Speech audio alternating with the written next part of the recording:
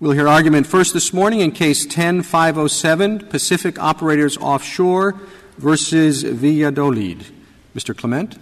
Mr. Chief Justice, and may it please the Court, the straightforward question in this case is whether the Outer Continental Shelf Lands Act provides a remedy for a worker injured in a forklift mishap on dry land. The answer is no. A worker injured on dry land from operations on dry land has a remedy in the state workers' compensation law, but not from OXLA's extension of the Longshore Act to the Outer Continental Shelf. Indeed, both the Benefits Review Board and the Ninth Circuit here held that the accident occurred too far inland for direct coverage under the Longshore Act. When you say on land, where do you put the 3-mile state offshore limit? Does that count as land under your view? No, it wouldn't count as land, Mr. Chief Justice. If there were platforms on there that were themselves treated as land, that might be. I think that most of the 3 miles from shore is going to be the navigable waters, and that might be covered, for example, directly under the Longshore Act. But as I say, one of the anomalies here is there was a direct Longshore Act claim in this case, and the determination was that the facility here was too far inland for direct coverage under the Longshore Act. So therefore, the counterintuitive proposition on the other side of the table today is that in extending the Longshore Act to the Outer Continental Shelf, Congress effectively created a boomerang effect that caused the Longshore Act to apply further inland than it otherwise would. Mr. Clement, just to follow up on the Chief Justice's question, if there's a helicopter crash in the water, let's say it occurs 2.5 miles from the shore, is that covered? And similarly, would it be covered if it occurred 3.5 miles from the shore? Well, Justice Kagan, I think the best answer is both of those crashes would be covered directly by the Longshore Act, because the Longshore Act, by its own terms, not extended by OXLA, covers the navigable waters. And both of those would be accidents occurring in the navigable waters. And in the part of this Court's opinion in the Pacific Operators case addressing the DOSA claim, this Court said that a helicopter effectively, when it's performing this kind of ferrying function, is a vessel. So I would think that the right answer there is not that OXLA extends the Longshore Act, but the Longshore Act applies directly under those circumstances. The curious thing about this case is that the statutory language seems to me to speak quite clearly to some theory of causation, any injury occurring as the result of operations conducted on the Outer Continental Shelf. That's causation. Maybe it's but-for, maybe it's proximate, but it's some species of causation, and yet nobody wants this really to be, neither you nor your adversary nor the government wants this to be based on causation. Everyone wants to smuggle something else into this. Well, Justice Alito, let me talk first about the causation and then about the smuggling, if I can. As to the causation, I think there is both causation in this 1333B and a situs requirement that both sides acknowledge. At a bare minimum, there have to be injuries resulting from operations conducted on the shelf. And I think that alone, that causation principle alone, if faithfully applied, is enough to decide this case in our favor. But let me address the smuggling, because I do think — Give me an example of an injury that occurs on the shelf that is not a consequence of operations conducted. What, just beachcombers out there or what? Well, I think the best example would be, Your Honor, is somebody who's on the shelf, but they're not employed in the relevant production purposes. And so you might have What are they doing out there? Well, you might have an accountant out there. You might just have some employees who are out there whale watching or something. How many accountants go to platforms? Well, Justice Ginsburg, I think it's worth recognizing — I mean, I don't know how many go. I doubt very many go. But Congress passed this statute at a time where they didn't know the full scope of the operations that would take place out on the shelf. And so what they're trying to do is they're trying to — at the one point, they're trying to limit it to employees who are engaged in the operations out there that are designed for the production of the mineral wealth of the shelf. And so I think that's what some of the language is. But if that's what Congress meant, then the emphasis should be on, is this person one who regularly works on the Outer Continental Shelf? This worker, we're told, was on the Outer Continental Shelf 98% of the time. Sure, and if he was on the Outer Continental Shelf at the time of this accident, he probably wouldn't have been injured. But the one thing I think the statute clearly speaks to is not status. but it speaks to, as Justice Alito suggested, at a minimum, a relationship between the operations that cause the injury and the fact that those operations have to be conducted on the shelf. But if you had said status or situs, then it seems to me it would have made more sense given the language of the statute. We'll all have hypotheticals. We don't have too many, but it's quite common on oil rigs that the employees bring some of the equipment back to the land, clean it, repair it, and so that they can bring it back to the next tower, the next shift on the rig. And some of this machinery is complicated. It has springs. And so suppose that the worker brings the machine back from the rig to the land, to the base of operations, its land base, and is injured in repairing that machine. Under your view, no coverage. No coverage, Your Honor, and I think that I think that's quite difficult to square with the as a result language, because this is a result of the operation. Let's just say the machine got broken because of the operations, and he's fixing it and he's injured. No, I disagree, Your Honor, respectfully, and I think your way of looking at that hypothetical doesn't give sufficient import to the phrase conducted on the shelves. It's what respondents want to do is they want you to look at the statute as saying as long as there's an injury that results from operations that have the purpose of developing the outer continental shelf, that's enough. And if that were enough, I think the answer to your hypothetical would be that's covered. But the statute very specifically says that they have to be injuries as a result of operations conducted on the shelf for the purpose of extracting the mineral wealth of the shelf. And so that first on the shelf, I think, clearly modifies the operations. Only operations conducted on the shelf are covered by the statute. The government and the Ninth Circuit take care of that by saying the person has to have the injured employee has to spend substantial amount of time on the offshore operation. So you could add that. Well, you can't add that, Your Honor, because if there's one thing that is absolutely clear about this statute is that it doesn't include a status test that looks for the predominant place you spend your time. And that's not your reply brief said you superimpose a status test. You have the situs of the injury and then you superimpose status. So your test is not simple state of a place of injury. Yeah, I agree. I thought you had a backup argument in your reply brief. Sure. I have two arguments, and let me try to address both, which is to say, on the causation point, if you look at just causation and you don't have a situs and a status requirement, then in that scenario, there's no way to get just a status test. And the only thing I would implore you to think about in that is not only is it not in the statute, but there is a statute that has a status-based remedy that travels with the worker wherever they go. It's the Jones Act.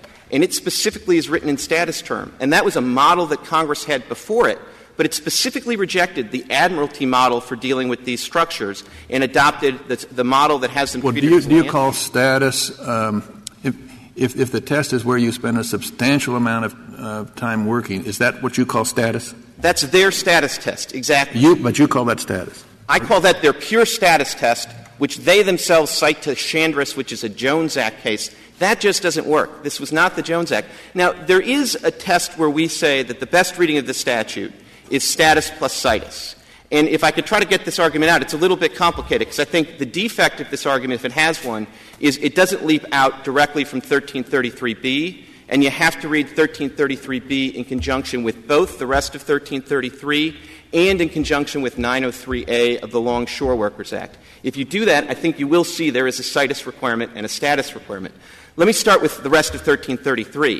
If you think about this statute, the primary engine for applying federal law to the shelf is not 1333B, it's 1333A. It applies all the federal law to the shelf. But some statutes it doesn't work, and the Longshore Act is one of them. If you apply the Longshore Act to the shelf without any modifications, it won't cover the shelf because it's by its terms has a situs requirement that's limited to the navigable waters and at that point the dry docks. So Congress has to tailor the longshore remedy to the reality of the shelf, and it does it in two ways. One, it has this language that everyone's focused on that is something of a status requirement and that it limits the recovery to employees who are engaged in certain activities. But the rest of the language in 1333B is important. It's these definitions, 1, 2, and 3. And they effectively define terms in the Longshore Act to make them work for purposes of extending it to the shelf. And the key definition is 3. 3 defines the term United States when used in a geographical sense, and it defines it to include the shelf, the artificial islands, and the fixed attachments thereto. Now, that's a puzzle if you look at 1333B in isolation, because it's defining the term United States for geographical purposes, and 1333B does not use the term United States for geographical purposes. But another statute does. It's 903. It's the longshore remedy that's extended. And 903A uses the term United States. And 903A, if you want to look at it, is at page 96 of the petition appendix. But that's the situs requirement. The situs requirement of 903A, unmodified, limits recovery to the navigable waters and dry docks. So if you take that definition from B3 and essentially superimpose it on 903A, you then get a remedy that has a situs requirement. There's recovery, but only if the injury occurs on the navigable waters, dry docks, the shelf, artificial islands, and the attachments thereto. So it's, as I say, it's a complicated argument, and it doesn't stare you in the face if you look at 1333B. Sorry, how does that provide you situs on the adjacent waters? Well, I don't, with respect, Justice Sotomayor, I think you get that without OXLA, which is to say I think that there's a remedy under the Longshore Act directly under the adjacent waters, because the adjacent waters are navigable waters. I see. So you're saying you're not going. You don't need those. And that just underscores that Congress in this statute is really dealing with a very particular problem with the shelf and the artificial islands and platforms attached to them. So how do you get to the water above the shelf? Same way, Your Honor, which is to say they're navigable waters. Instead of saying they're part of the shelf. Exactly. And they're not. And the statute, I think, couldn't be clearer about that, because 1332 — I think the issue that Justice Kennedy was alluding to was the example the Ninth Circuit used. A pitcher on the mound throws a baseball and hits the batter. The situs is not the mound, but the injury has occurred as a result of pitching. And so he's coming up with examples, and I think that's what the Ninth Circuit was saying when it was creating the test of the substantial nexus between the operation and the injury. I mean, and that's the part of your definition that gives no credence to that possibility. Well, and I may be arguing that as a factual matter, what this man was doing on land was not a substantial nexus. That's a different issue than providing a test that limits injury to an operation solely on the shelf. Yeah, and if I could take that, there's a couple of pieces to that, Justice Sotomayor. First of all, I would say that I think that the hypothetical, let's say, of, a nut or something coming off the shelf and hitting somebody somewhere else illustrates the difference between our primary argument and our backup argument. On our primary argument, if the nut hits somebody in the navigable waters, they wouldn't recover from OXLA. They would recover under the Longshore Act directly because they were on the navigable waters. On our backup theory, that it's a tight proximate cause test, then I would say, yeah, that person can recover under OXLA. But that's really a fortuitous set of circumstances, precisely because I wouldn't apply a substantial nexus test, which seems to me just an invitation to kind of play around with. Well, you don't want a but-for test. Certainly not. All right. You don't want a proximate cause test. Well, I could live with a proximate cause test as long as it's a proximate cause test that's tailored to this statute. And what I mean by that is I think if you look at this statute, you can't have a proximate cause test that doesn't take geography into account. And I think in particular, I think in a case like this, you have to ask yourself not just proximate cause in the abstract, but were there operations somewhere other than the shelf that were a more direct proximate cause of the injury? And if that's the case, then the remedy lies in the law that applies to those other operations. Give me your definition of causation now. What's that? This is a new version of proximate cause. So, well, it's funny because this Court has on more than one occasion sort of remarked that proximate cause itself is a weird formulation because proximate sounds like it has a location aspect to it, and we actually think for purposes of this statute that should be right. Its proximate cause is tailored to this statute and the policies of this statute, and I think that would want to really take the geography into account. Mr. Clement, I don't really understand proximate cause as applied to a statute that provides for automatic liability rather than liability for negligence. To say that it's a proximate cause of a particular act of negligence is one thing, and we have a whole body of law that gives guidance for that. But do you know of any other situation where we talk of proximate cause, of something proximately caused by operations, not by a particular act of negligence? Or I don't know how to apply proximate cause to an operation. Well, Justice Scalia, I would say two things. One is, I do think there's an anomaly here, but I do think it's, you're not being asked to apply proximate cause for purposes of assessing liability, because as you say, strict liability, it's kind of automatic liability. But what I would say is you are being asked, at least under the backup theory, to apply proximate cause as a way of determining the geographical scope of the statute.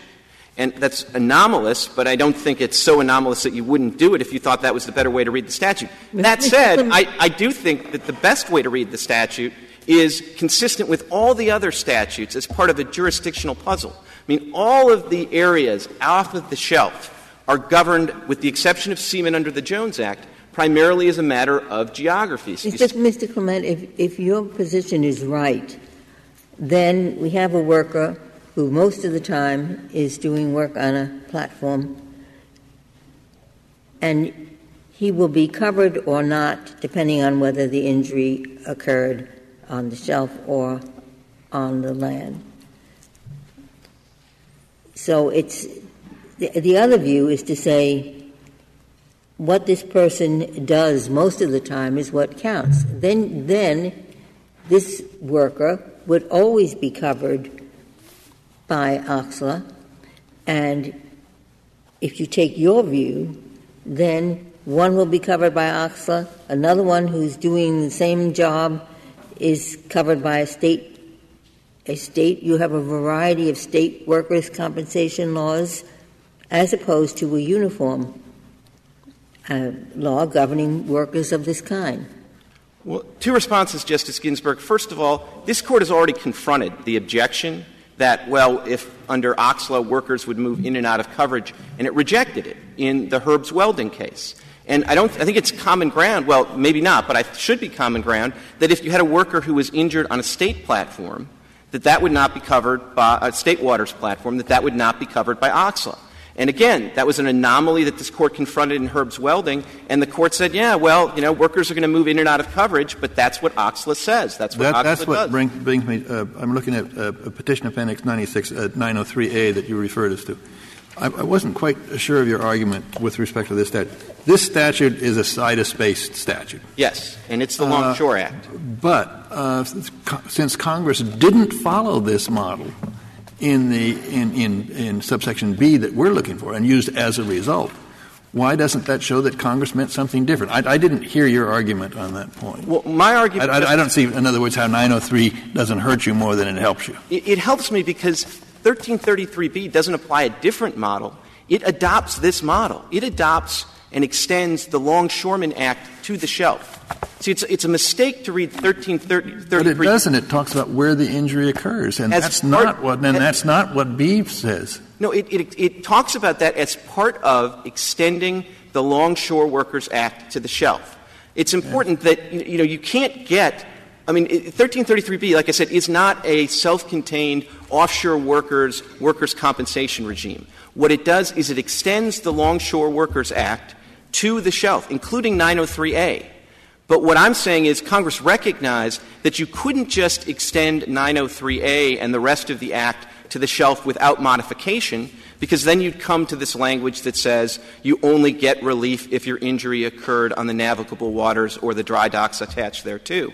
So Congress in B3 changes the definition of the United States for geographical purposes in a way that allows you to superimpose this provision to the shelf, but instead of reading it to say you only get a recovery if you're injured on the navigable waters, including the dry docks, you get a recovery if you're injured on the navigable waters, including the shelf, the dry docks, the artificial islands, and the fixtures attached thereto. Mr. Clement, may I go back to you? You referred to Herb's Welding, but that was a case, it was a claim under the Longshore Act, not an OSCLA claim, and the Court said it was expressing no opinion on whether 1332B covered the injury.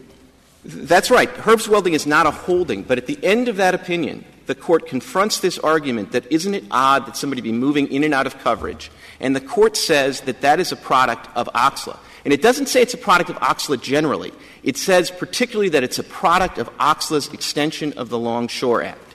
And I do think that this objection about people moving in and out was answered by the Court in Herbst Welding. I would also say, Justice Ginsburg, the second point I wanted to make in response to your earlier question is, I understand that it might make policy sense to have coverage that encapsulates an individual no matter where they work.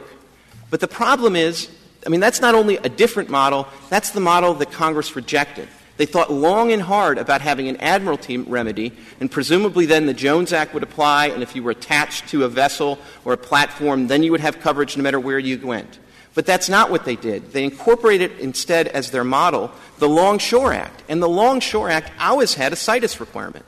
So when Congress makes a conscious effort to deal with this unusual geographical problem and solves the problem with the Longshore Act, which is sitting there with a situs requirement, and doesn't adopt the Jones Act, which has a status-only requirement, it seems very, very peculiar to adopt instead a model that would have a status. But Congress also did not adopt the specific proposal to confine OXLA to situations in which state workers' compensation was unavailable. And I think they rejected that with good reason, Your Honor, because you have to remember that at this point they're living with the experience that this Court ultimately resolved, but they're living in real time with the experience of people under the Longshore Act, which at that point did carve out and limit the federal remedy only when a state remedy was unavailable. And they were watching that play out, and it was a mess. People didn't know if they should bring a state case or a federal case, and at that point they were viewed as exclusive. So Congress had ample reasons to reject the idea that we're going to only give a federal remedy if a state remedy is unavailable. What reason did they have to use the terminology "as a result of" instead of simply saying that this Act applies only with regard to injuries on the platform? Well, which is what other statutes did say. Other statutes had a geographical requirement. What a strange way to say it. Well, as a result of operations. Well, Justice Scalia, I don't know which other statutes you're talking about. The other statute that most plainly has a situs requirement is the Longshore Act, and that's precisely what they extended to the shelf, as I've argued. Beyond that, it's true that some of the other provisions of this Act have slightly different wording, but I don't think anything turns on that. But, Mr. Clement, you are asking us to just ignore 6 words in this statute, right? You read the statute as any injury occurring on the outer continental shelf, when in fact the statute says any injury occurring as the result of operations conducted on the outer continental shelf. And you give a variety of arguments in your brief about what those 6 words are supposed to do. They're supposed to cover latent injuries. They're supposed to make sure that the statute only covers things that happen in the scope of your employment. But your friends come back and say the statute did all those things anyway. These 6 words would serve no function under your theory. Justice Kagan, first of all, it's interesting. The only way they can say that those functions were performed by the statute anyways is to incorporate provisions of the Longshore Act. Because 1333B itself doesn't take care of latent injuries or doesn't take care of, who's in the scope of their employment. All of that is taken care of the Longshore Act, which is why I think the best way to read this is incorporating the Longshore Act and its situs requirement. But beyond that, I would never ask you to make 6 words go away. Never. Those words do play a function, but the function they play is to make it clear that the injury has to result of operations conducted on the shelf for certain purposes. And that precludes an employee, accountant who's out on the shelf and injured by something that has nothing to do with shelf operations. But this goes back to Justice Ginsburg's question. She asked you how many accountants are there on the shelf. One can't really imagine that Congress is writing this statute and drafting those 6 words in order to make sure that an accountant who goes out to the outer continental shelf isn't covered. Justice Kagan, I would beg to differ, and I think what you have to understand is go back in 1953. And when you can say confidently that there aren't accountants on the shelf because you have the benefit of 60 years of experience with post-1953 with what goes on in the shelf. Congress at this point is sort of legislating for a brave new world, and they're trying to provide for all of the occasions that may come to pass out on the shelf. There is a great law review article that actually provides this background, and it's written by, of all people, Warren Christopher, the Warren Christopher, and it's in the Stanford Law Review, and it was written in December of 1953. And it's worth a look because it captures this idea that they're kind of, legislating for this brave new world out there, and they don't know who's going to be out there. They don't know if it's going to be all drill workers or if there's going to be accountants and clerical workers out there.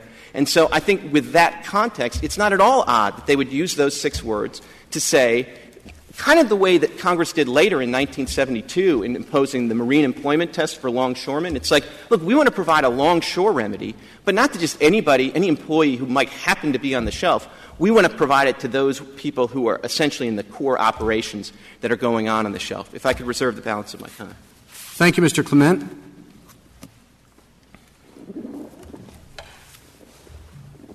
Mr. Palmore? Thank you, Mr. Chief Justice, and may it please the Court. I'd like to start off with the exchange that Justice Kagan had with Mr. Clement about the language that was used here in 1333B. And I think the contrast between the language that Congress used in 1333B and the language it used in other provisions, neighboring provisions of 1333, is instructive. And I'd like to point the Court to Section 1333C, which is on page 3A of the appendix to the government's brief. This is the provision involving the National Labor Relations Act. And I think this shows how Congress went about drafting when it wanted to specify legal consequences that would flow from an actual event that took place in a particular place. So Congress extends the National Labor Relations Act to any unfair labor practice as defined in such act occurring upon any artificial island, and it lists with particularity the particular situs where the National Labor Relations Act would apply. If Congress had followed that model in Section 1333B, it would be a very different statute. It would have said, as Your Honor pointed out, with respect to disability or death of an employee resulting from any injury on the outer continental shelf. If Congress wanted to additionally have some kind of operations nexus, it could have said occurring on the outer continental shelf as the result of operations on the outer continental shelf. Congress didn't do either of those things in Section 1333B, and we think that contrast is quite instructive here. It's also not the case — Mr. Well, but it's a little different when you're talking about a labor practice and an activity that results in an injury. Labor practice, by its terms, is going to have applicability to a particular location. So you would expect them to use that type of language. It doesn't carry the same negative implication you're suggesting under 1333B. Well, I think that, Mr. Chief Justice, that I think there's a contrast between 1333B and 1333C in terms of the specificity with which Congress provided for where a particular event would happen. There's no question that 1333B has a situs requirement, but it's a situs of operations requirement. So when you're talking about a situs of operations, you're talking about a geographic zone where operations take place. It makes sense that Congress would have used this phrase on the outer continental shelf. Now, the outer continental shelf itself is a defined term in the statutes. In 1331A, it applies only to the subsoil and seabed.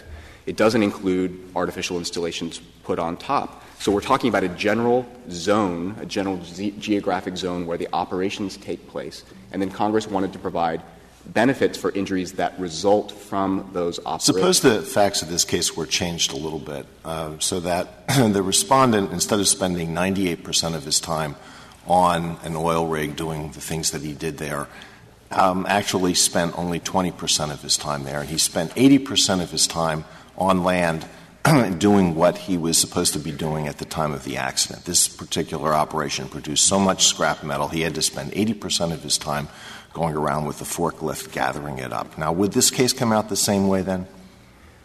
We don't think so, Your Honor. And then how does that — I don't see how you get that result out of the statutory language, because the causal connection between the operations on the shelf and the accident are precisely the same in the two situations.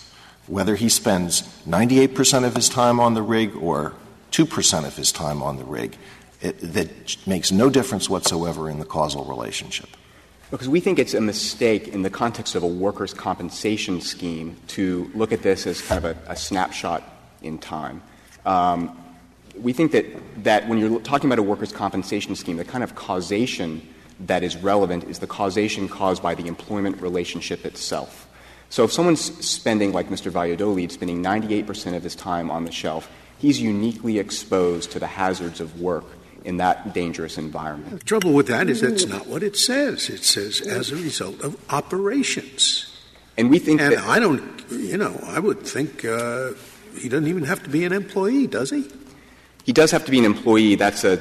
Only employees are entitled to benefits. But I think the definition of employee, or really the related definition of employer, is instructive on this question. If you look at the definition of an employer in 1333b2, this is on page 3A of the government appendix, it says the term employer means an employer, any of whose employees are employed in such operations. It's somewhat of a circular definition, but there's a focus here on employees who are engaged in such operations. But, Mr. Gummour, you're asking us to look at the relationship between the employment and the shelf activities, and the statute asks us to look at the relationship between the injury and the shelf activities. And those may be two different things, and seemingly are two different things in the hypothetical that Justice Alito gave you. And the Ninth Circuit viewed injury in the way that Your Honor and Justice Alito are suggesting. And and that's our backup position. I think both sides here have backup positions. I would submit that the backup positions are positions may be better than the primary positions in this case, no? I think the backup positions are really also differ with each other only in a matter of degree, not what is the backup position that's so much better here? What is it? Well, to be clear, we don't think it's better. We think that the category of off-shelf injuries that should be covered are those that are suffered by workers who spend a substantial amount of time on the shelf. The backup position in our view, is the Ninth Circuit position, which is the substantial connection between the injury and operations on the shelf. It doesn't strike me as that different from Mr. Clement's backup position. Well, the trouble is that I have no idea what that means. Now, they have the example of an accountant on land who spends all of his time doing accounting work for the oil rig. Why isn't there a substantial connection there? Were it not for the operations on the oil rig, this guy would be out of work, or he'd be doing something completely different. I don't understand that. Well, that would be an expansive but-for test of the kind that at least some language in the Third Circuit's opinion in Curtis would support. We think that sweeps too broadly. We think approximate cause, however, sweeps too narrowly. And Justice Scalia's exchange with Mr. Clement highlighted this. Proximate cause is a substantial nexus is just right.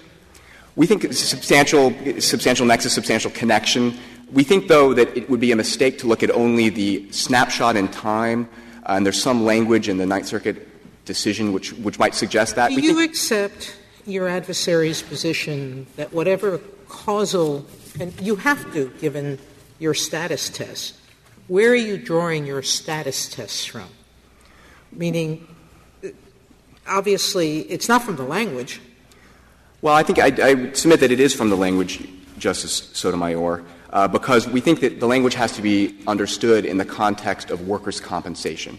This is not a tort-based fault regime. This is a workers' compensation scheme. Workers' compensation schemes are based on the relationship between employer and employee, and they cover injuries that arise out of and in the course of employment. So the kind of causation that matters in a workers' compensation scheme is the causation that flows from the worker relationship itself, the workplace relationship itself. You're not — I would have just thought you would have taken it out of B subdivision 2. The term employer, almost the obverse, means an employer any of whose employees are employed in such operations. Yeah, thank you, Justice Sotomayor. I think that's the second point. I think that textual provision provides support for the fact that Congress was particularly focused on those employees who were uniquely exposed to the hazards of work on the shelf. What if that exposure is not pertinent to what they're doing? Let's take the same individual 98% of the time on the rig and 2% on land, and an emergency comes up, they need a new part, and they say, here, go drive to Reno where they have a new part and bring it back.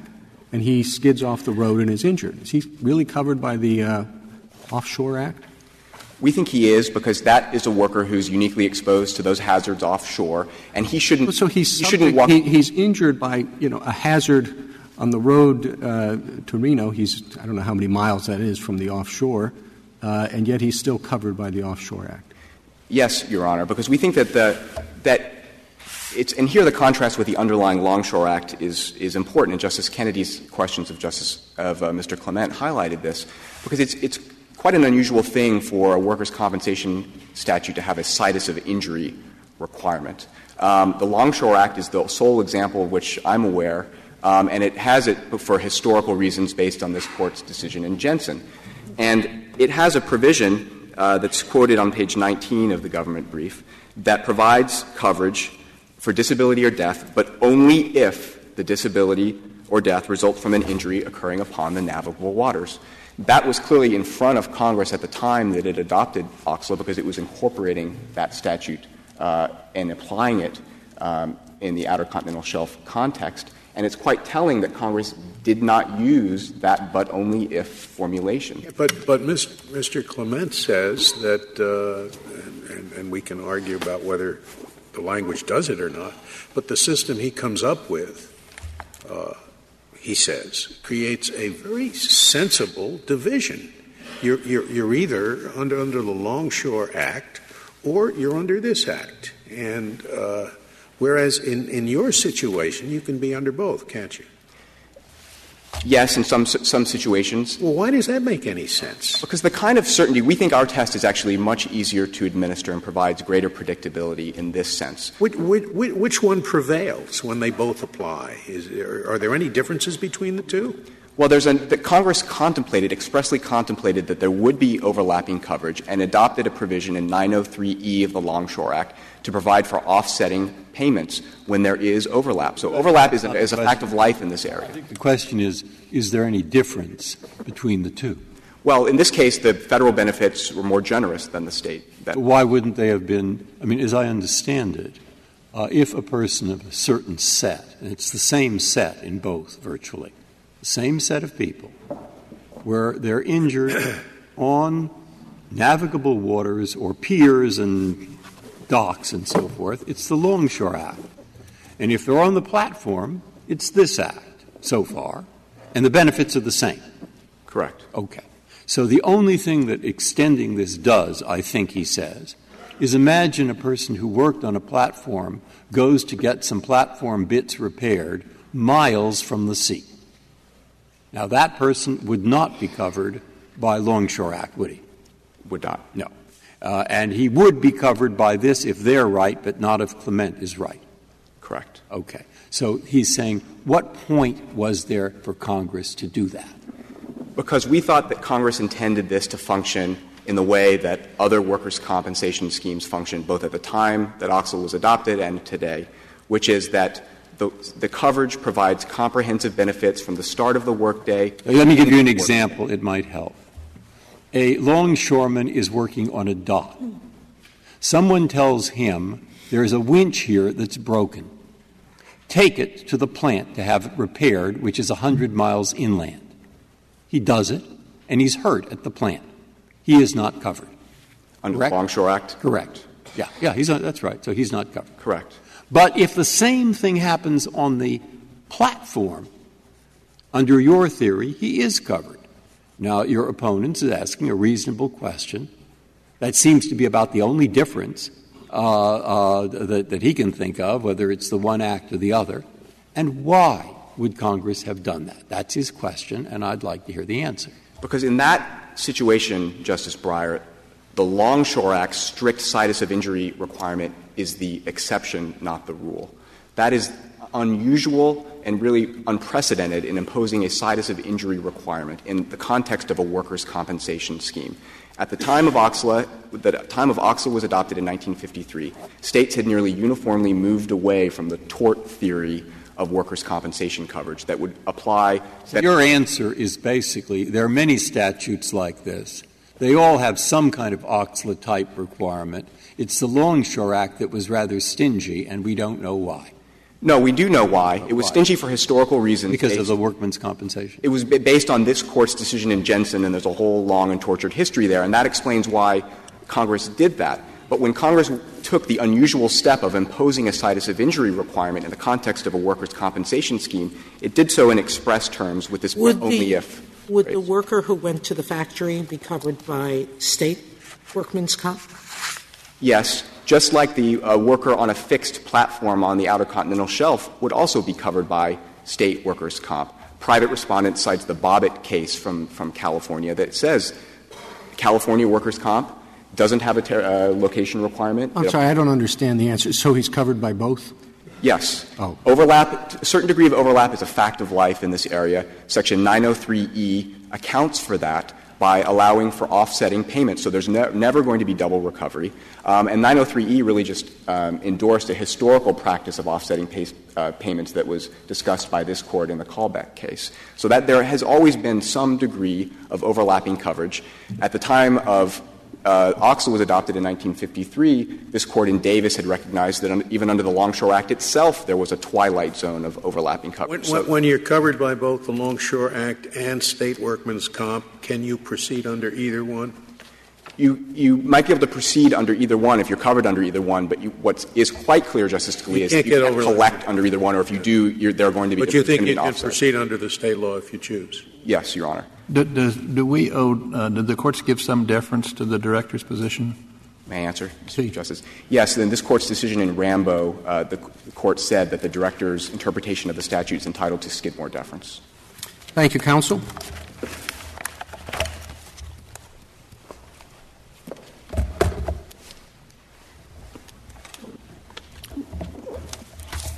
Mr. Frederick. Thank you, Mr. Chief Justice, and may it please the Court. I'd like to shift some focus to what would have happened if Mr. Valladolid had worked on a floating platform instead of a fixed, because the law is clear that if the platform was floating, he would be a Jones Act seaman, and under this Court's cases, if he were injured on land, he would have a Jones Act remedy.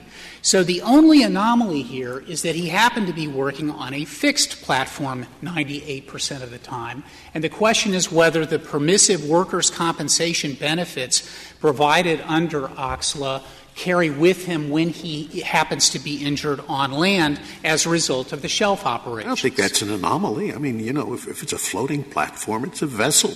The difference between a vessel and a dock. Is it an anomaly that you're covered under the Longshore Act if you're injured on a dock, which is fixed, but you're covered under the Jones Act instead if you're on a vessel which is not fixed? Your question, Justice, seems to me like an anomaly. Well, let me answer your question. How many floating platforms are there anyway? There are a number of floating platforms in the Gulf of Mexico that are operating on the Outer Continental Shelf as well as on the And they're covered by the Jones Act. Yes, that's correct. There should be their vessels.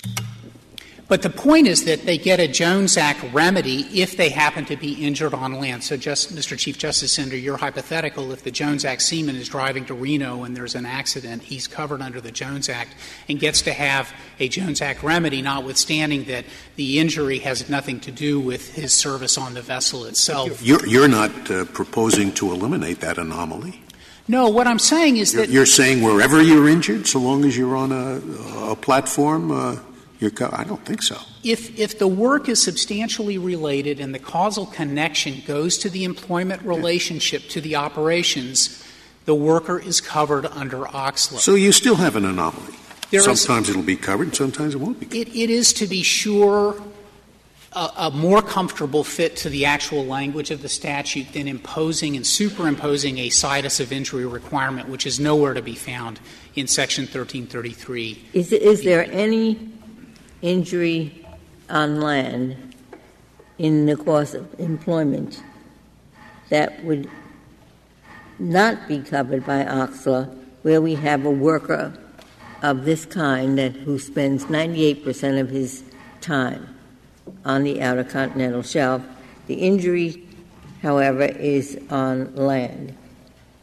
Is there any case where such a worker who dominantly works on the Outer Continental Shelf would not be covered by OXLA, in your view? Well, if the work is arising out of the course and scope of employment, which is the natural way that these workers' compensation regimes work, and it is related to the shelf operations, our submission is yes, he is covered under OXLA. So then what you're really saying is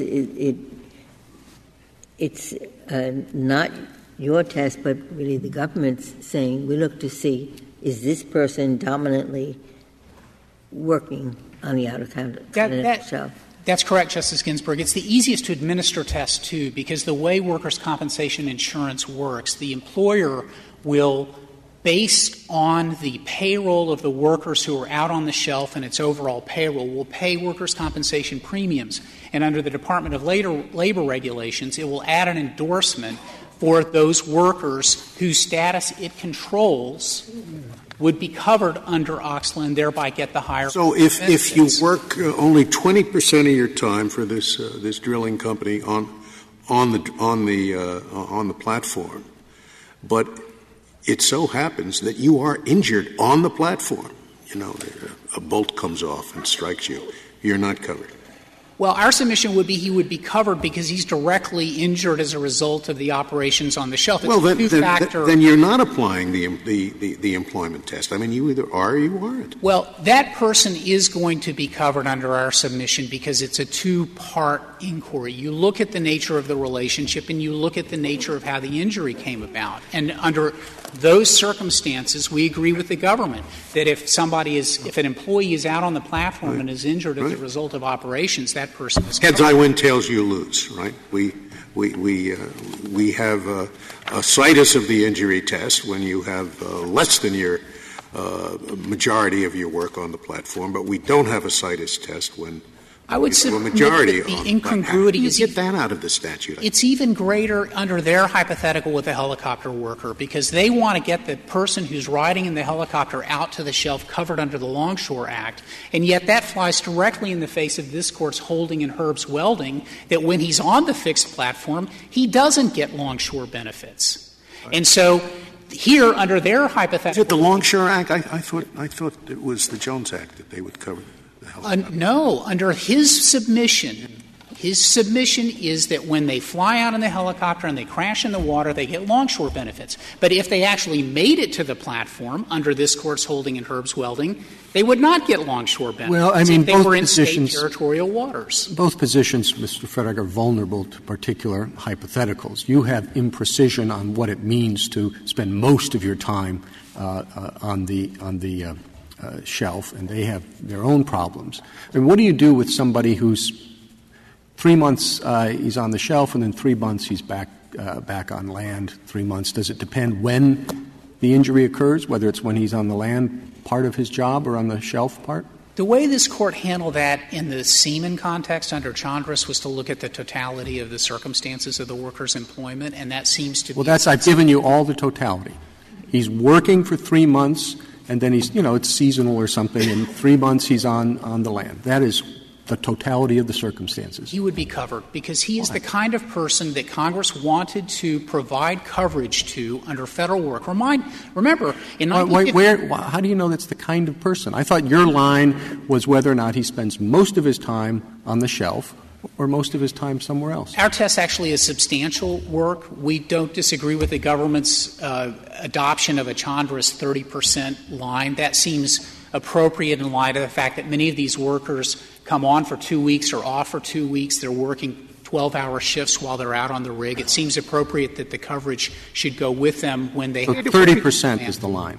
That's what the government... I have no brief to defend, Mr. Chief Justice, in terms of where that line is because my client's husband... Well, I know, but we'd like to have a test that we apply to your situation, and it's nice to know, 30%, I guess, is as good as any.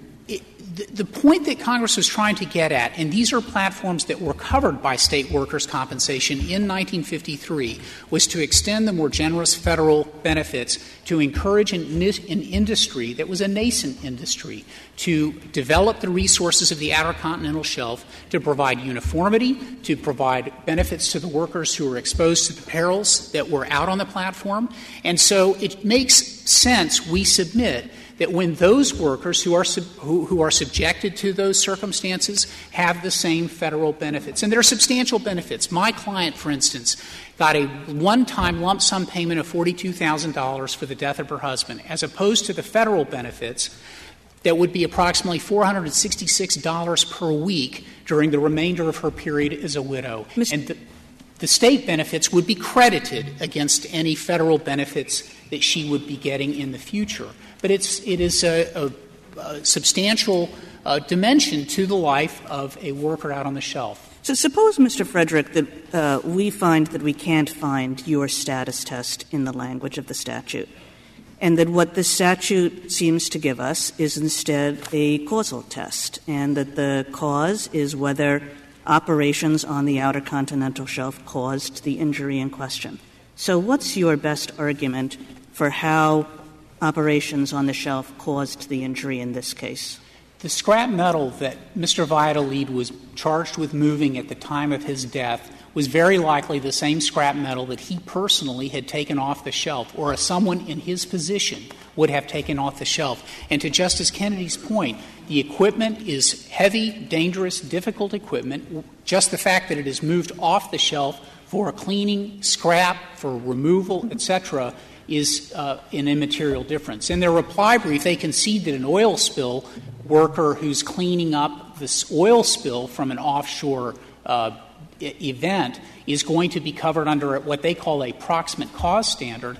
Under any kind of substantial connection proximate cause is a legal policy that determines how you want to limit the scope of the injuries that would be covered. In a workers' compensation scheme, Justice Scalia, you were completely right. It makes no sense. And so if you adopt some kind of substantial connection, it has to be very loosely related. As the Court in the FELA context last term held in CSX versus McBride, where you have a negligence standard, it makes even more sense to have a very relaxed standard of causation under workers' compensation. I assume that the Act would also apply, under your analysis, to an independent contractor, a trucker, who carries this heavy steel to the place where this worker worked on it, right? I don't think so. Well, you have to be he an would employee. not have been carrying the steel had it not been for the operations on the shelf. It has to be an employee. If your hypothetical is the independent contractor on land, it has to be an employee in order to be covered, and that person doesn't qualify, which creates another set of difficult lines to draw under the Longshore Act, where you also have to be an employee and independent contractors are not. He would be covered if he were employed by the firm that operates the platform, right? If you could give me the rest of the facts of your hypothetical. It's just the guy that drives the truck that takes the steel to the place where your client worked on it. Not covered because that person is not directly substantially working on shelf operations. Unless he spent 30% of his time on the shelf. Then he's covered. Yes, because those workers, I think it's hard to imagine the kinds of. Is it 30% of his time over his career, or that month, or in a year? This Court's articulation of that standard, Justice Kennedy, in the Chandras test has been the subject of litigation in the lower courts, and my understanding is that the courts have kind of worked out the various factors and standards that go into the nature of the employment. You're talking about the Chandras standard that the seaman's relationship to the vessel must be substantial in nature and duration, and that's kind of a vague. What's substantial is the same problem we have here. What is That's correct. And the nature, if I could — I'm sorry. Yes, so how have courts worked this out? What is a substantial relation to the vessel? As I understand the case law, Justice Ginsburg, there are a range of factors that go into the nature of the sea worker's relationship to the vessel, and they go to duration, they go to the performance of duties in the completion of the mission of the vessel and the like. And there are a range of standards. Obviously, the facts of each crew member is difficult to unpack in a hypothetical at this. Well, that's obviously it's a real mishmash, and maybe that's what we're stuck with. How does this work as a practical matter?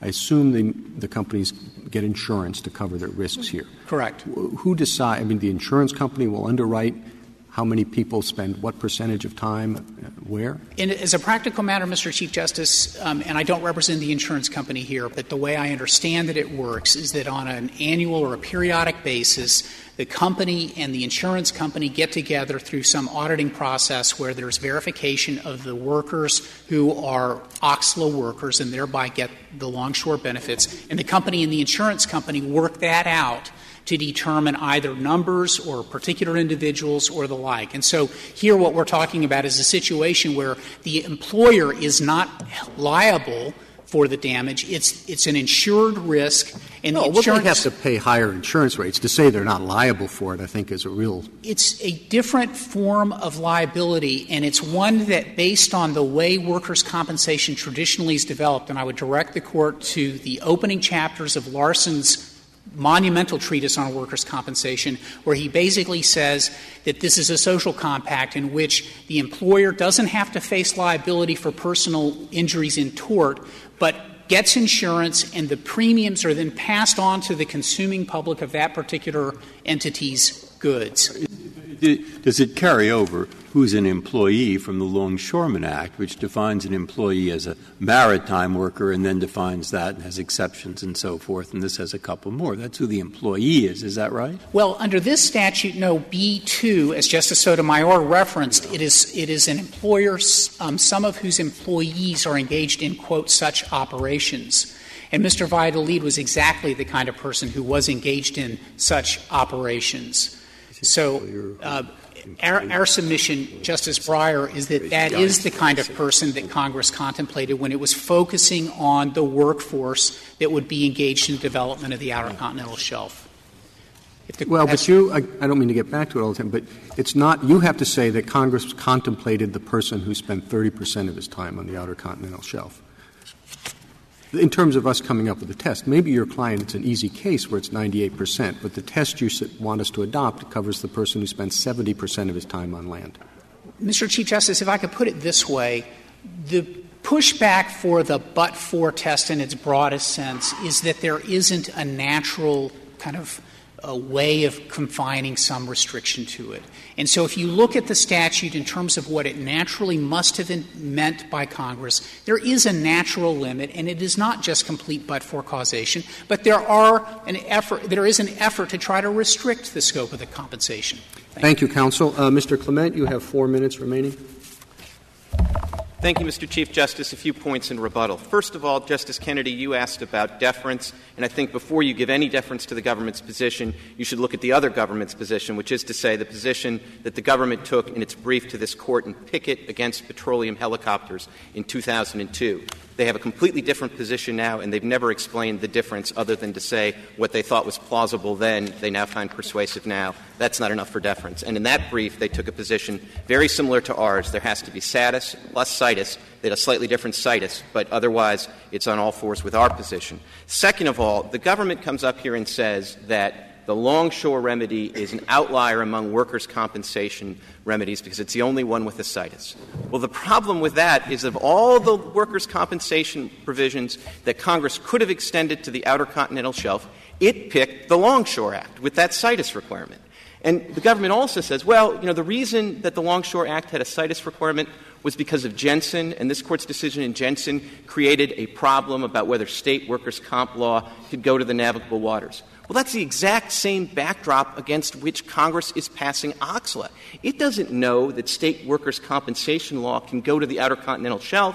Jensen's still good law. Jensen tells Congress that state can't extend their laws to the navigable waters. Well, why doesn't Congress know? Because I think states overwhelmingly would include Outer Continental Shelf workers in their compensation schemes. Oh, no, Justice Ginsburg. What states overwhelmingly did is say a worker could be covered in a different state.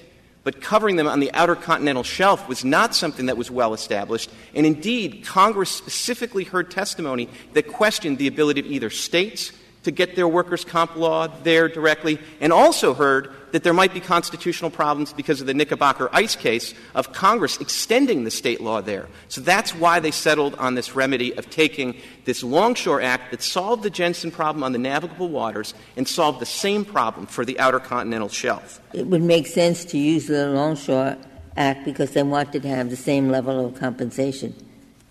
As other alternatives, like the Jones Act? No. They wanted the OXLA worker to have the same benefits as the longshore worker. Sure, when they were on the shelf, but they were solving the exact same kind of jurisdictional problem they solved with the Longshore Act with the shelf, with the statute. Justice Sotomayor, I don't think you can read too much into B-2. All B-2 is doing is modifying the same definition for longshores. You're an employer if you employ a longshoreman or a longshore worker. So they're just updating this for purposes of extending a longshore remedy to the shelf. B-3 does the same thing, and it modifies the situs and creates a situs that makes sense for the shelf. The navigable waters, dry docks, the shelf, artificial islands, and everything attached thereto. Mr. Chief Justice, you talked about the imprecision of their test. It's worse than that. It's imprecision without any text. At least in the Jones Act, you have the seamen and you have some other textual clues as to where you draw these limits. Here, there's nothing in this statute that in any way suggests a status-based test, so you would be completely unmoored, if you will. The last point I would make is this. The answer to the causation test is really the lie to the other side's position is what they say when they're dealing with somebody who's not a 98%er, but is a 2%er. When that person goes out on the shelf, when are they covered? Well, when the injuries operating on the shelf cause them a direct injury on the shelf. At that point, even the government resorts to a situs-based test. Well, here's the problem. That status-based test, it's in the Jones Act. It's not in OXLA. And even when you recognize that and you look at what's left of the case is either our approach that essentially incorporates the Longshore Act through B-3 or a tight nexus test that would require a geographical focus and give force to the words conducted on the shelf. This person was injured by operations for the purpose of exploring the shelf at some level, but he sure wasn't injured by operations conducted on the shelf for those purposes. He was injured by operations on dry land. And under those circumstances, the remedy lies with the state workers' comp law, not with OXLA. Thank you, counsel. The case is submitted.